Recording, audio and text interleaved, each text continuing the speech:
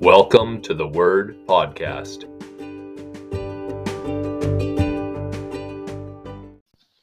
Hello, welcome to the Word Podcast, episode 5. Wow, episode 5, can't believe it.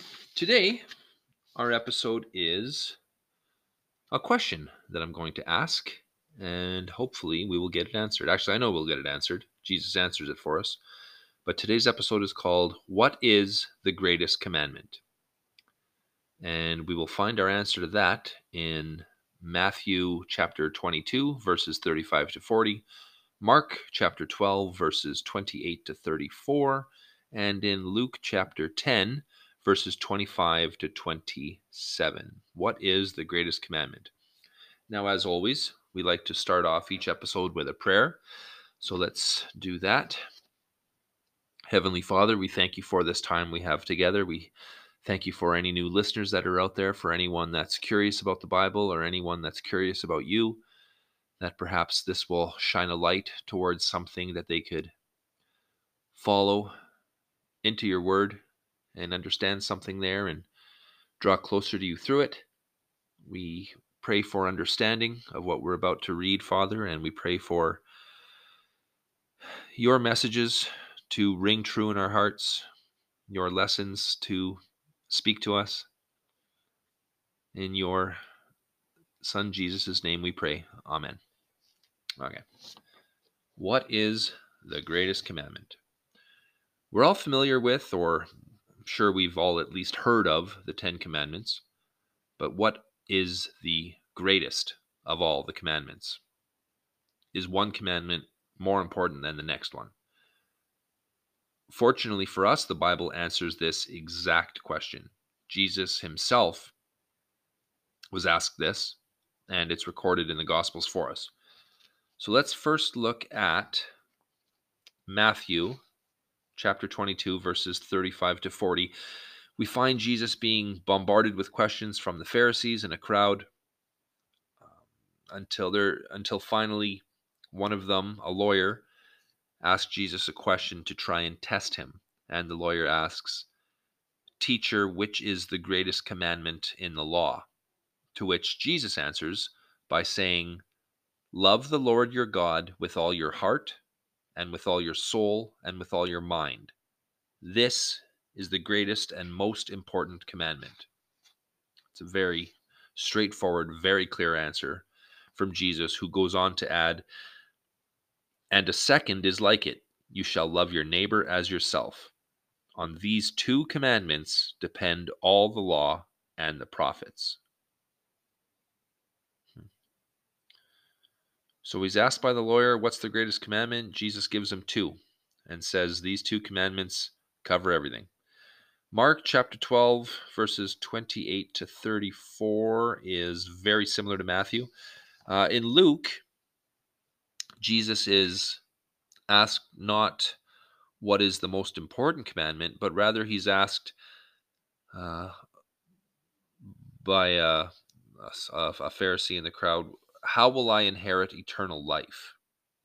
To which Jesus responds with the two great commandments: love the Lord your God with all your heart, soul, and mind, and love your neighbor as yourself. So we're 4 minutes into this podcast almost, and we've already got the answer to our question.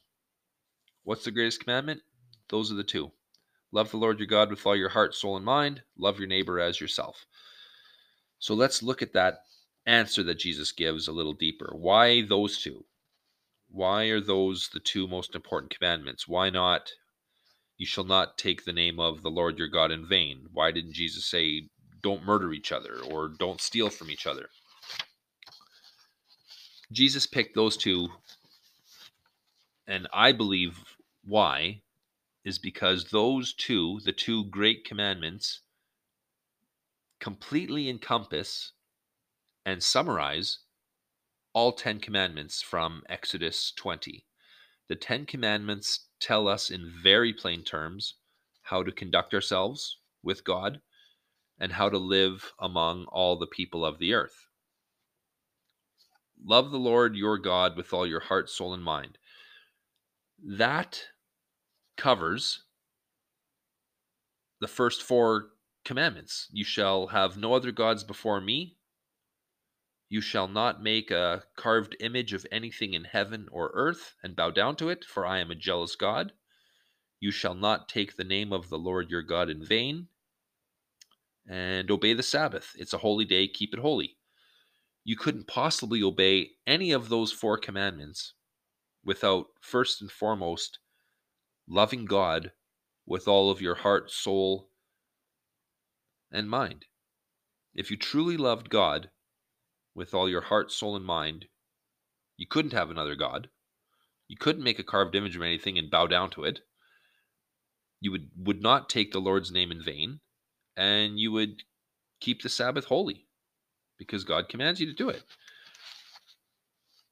The second great commandment, love your neighbor as yourself, completely covers the next 6 commandments, which deal with not our relationship with God, but more so the other 6 commandments deal with how we as humans are supposed to treat each other. Honor your mother and your father. You shall not murder. You shall not commit adultery. You shall not steal. You shall not bear false witness against your neighbor. Basically, don't tell lies. And you shall not covet your neighbor's house, wife, property, or anything that is not yours.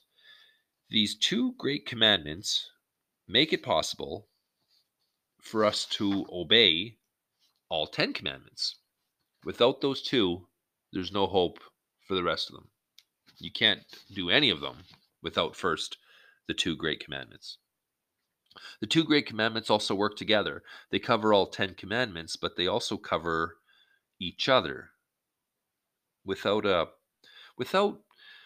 proper loving relationship with God, in which we love him with all of our heart, soul, and mind, our relationship with other people will not function properly.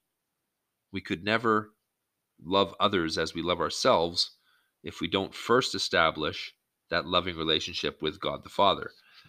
And sadly, we see this every day in our world, that man continues to reject and rebel against God, and we reap the byproduct of that with what we see on the news every day. Are people treating each other the way they want to be treated? No, of course not.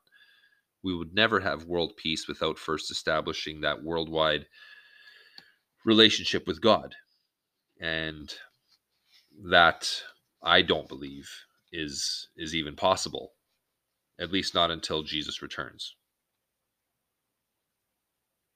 We must understand that, and this is tough, right? But we have to come to terms with the fact that it is impossible to keep God's commandments, and how often we fail at them, and thus we make ourselves unacceptable to God.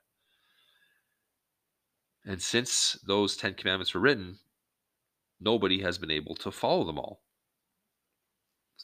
their entire life. But all hope's not lost. Romans chapter 4, verse 5 tells us that God justifies the ungodly, and his faith is counted as righteousness. We're saved by faith. We are on our own unacceptable to God, but saved by faith. Jesus takes our judgment. His faith is counted as righteousness. The Bible records this question and answer about what's the greatest commandment, and has it recorded in Scripture to open our eyes. God wants to show us, like, look, here's what you have to do. And then here's my list of laws that you must follow. And then if we're truly honest with ourselves, we come to the realization that no matter how hard we try, no matter what we do, we will always, always fall short of God's requirements. And it is in that realization, in that awakening, that we truly understand failure, that we can finally come to need Jesus. When you've done everything you can do and you still come up short, you can reach out to the Father and say, I'm a sinner. I tried. Father, I tried and I can't do it myself. I need you. I need Jesus. I need you to make me righteous in the eyes of the Father. I can't do it myself. I need you to make me righteous in the eyes of the Father. And when we do that, when we're at our lowest point, when we finally give ourselves over saying, I cannot do this without you, Jesus picks us up in his arms, takes all our sins off of us. Our sins don't disappear. That's important to remember. Sin does not go unpunished. Sin never goes unpunished. No sin goes unpunished. It's just that Jesus takes that punishment that we so rightly deserve so that we can become righteous before God. So that when God sees us, he sees that spotless lamb. And when he looks at the actual spotless lamb of Jesus on the cross, he sees all the horrible things we've done. Jesus did that for us. So the commandments were given to us to tell us how God expects us to behave. And the two greatest commandments cover all 10. And it's through God's law that we must come to realize that we can't do it alone. We must call out to God. We must accept Jesus as our personal Lord and Savior. And that is what it's all about. Love your neighbor as yourself. Well, who's your neighbor? Funny I should ask, because the lawyer recorded in the gospel asked Jesus about the greatest, the lawyer that asked Jesus about the greatest commandment asks that exact question. When Jesus said, love your neighbor as yourself, the lawyer came back with, well, who is my neighbor? And to this question, Jesus responds with the story of the Good Samaritan.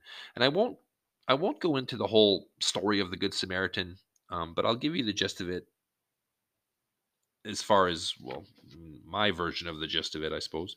Again, please don't take anything I say without going into the Bible and finding this stuff out yourself.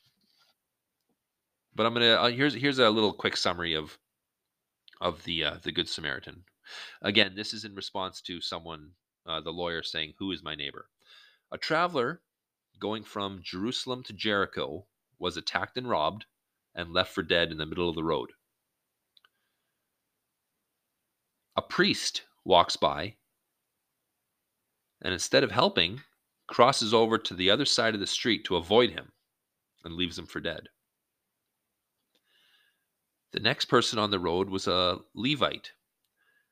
The Levite walked by and ignored the dying man in the street as well.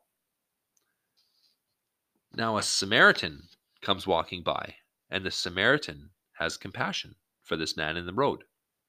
He patched up his wounds, put him on his animal. I imagine it was his donkey or his horse or his camel.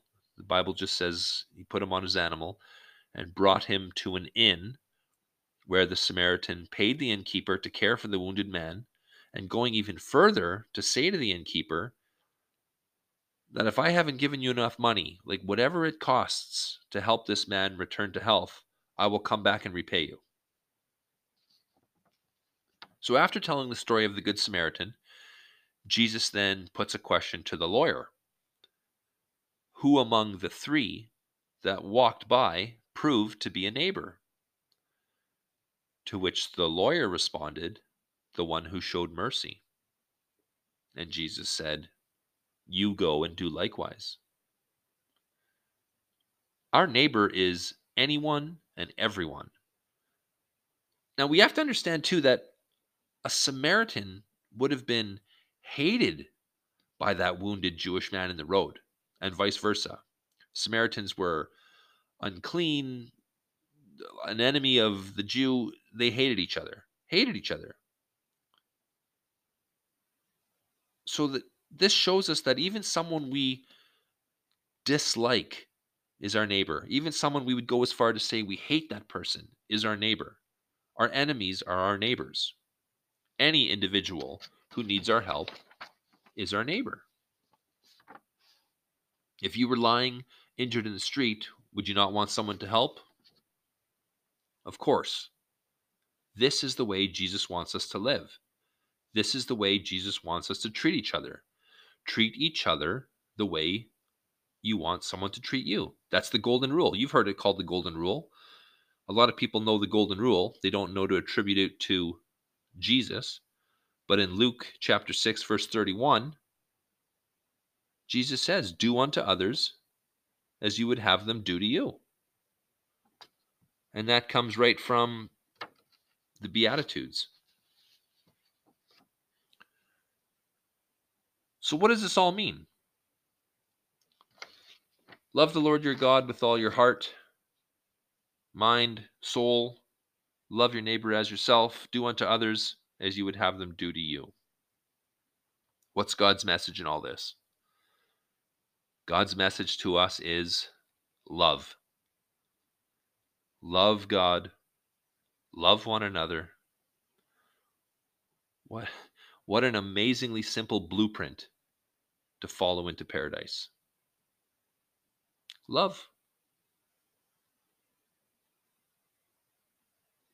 There you have it. It's not going to be the longest episode we have ever had, but I mean, the question, what is the greatest commandment, gets answered pretty quickly, pretty easily. And what do we get from it? We get love.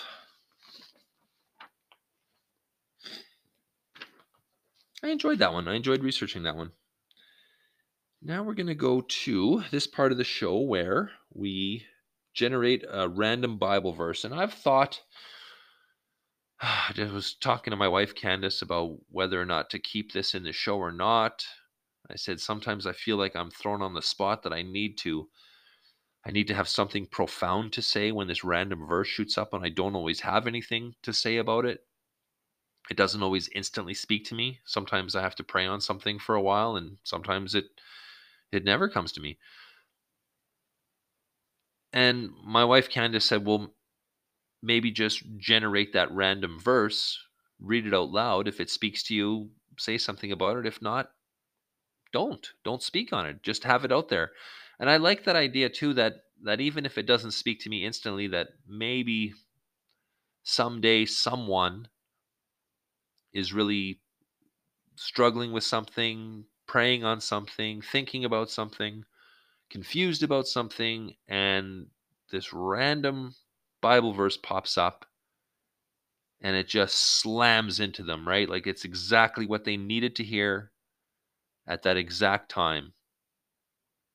And whatever we as human beings throw out there into the world, God uses to keep his will moving forward. And if someone needs to hear it, then someone needs to hear it. So I'm going to keep it going. And if it doesn't speak to me, I'll just leave it there. So let's fire up the Bible verse generator and see what we get.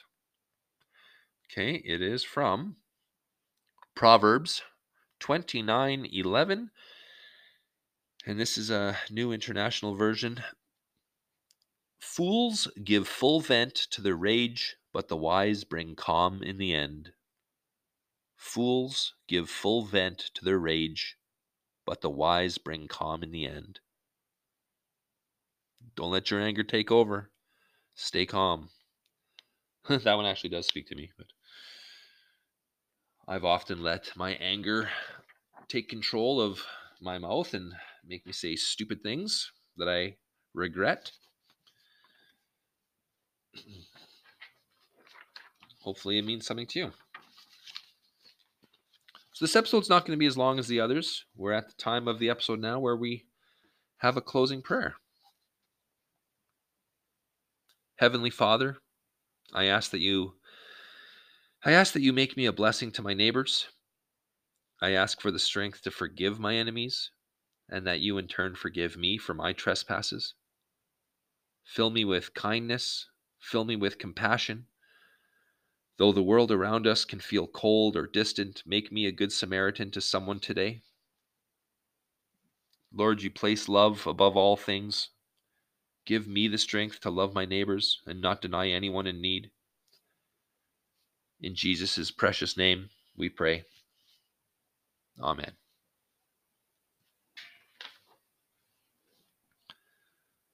Well, love your neighbor as yourself. Treat others the way you want to be treated.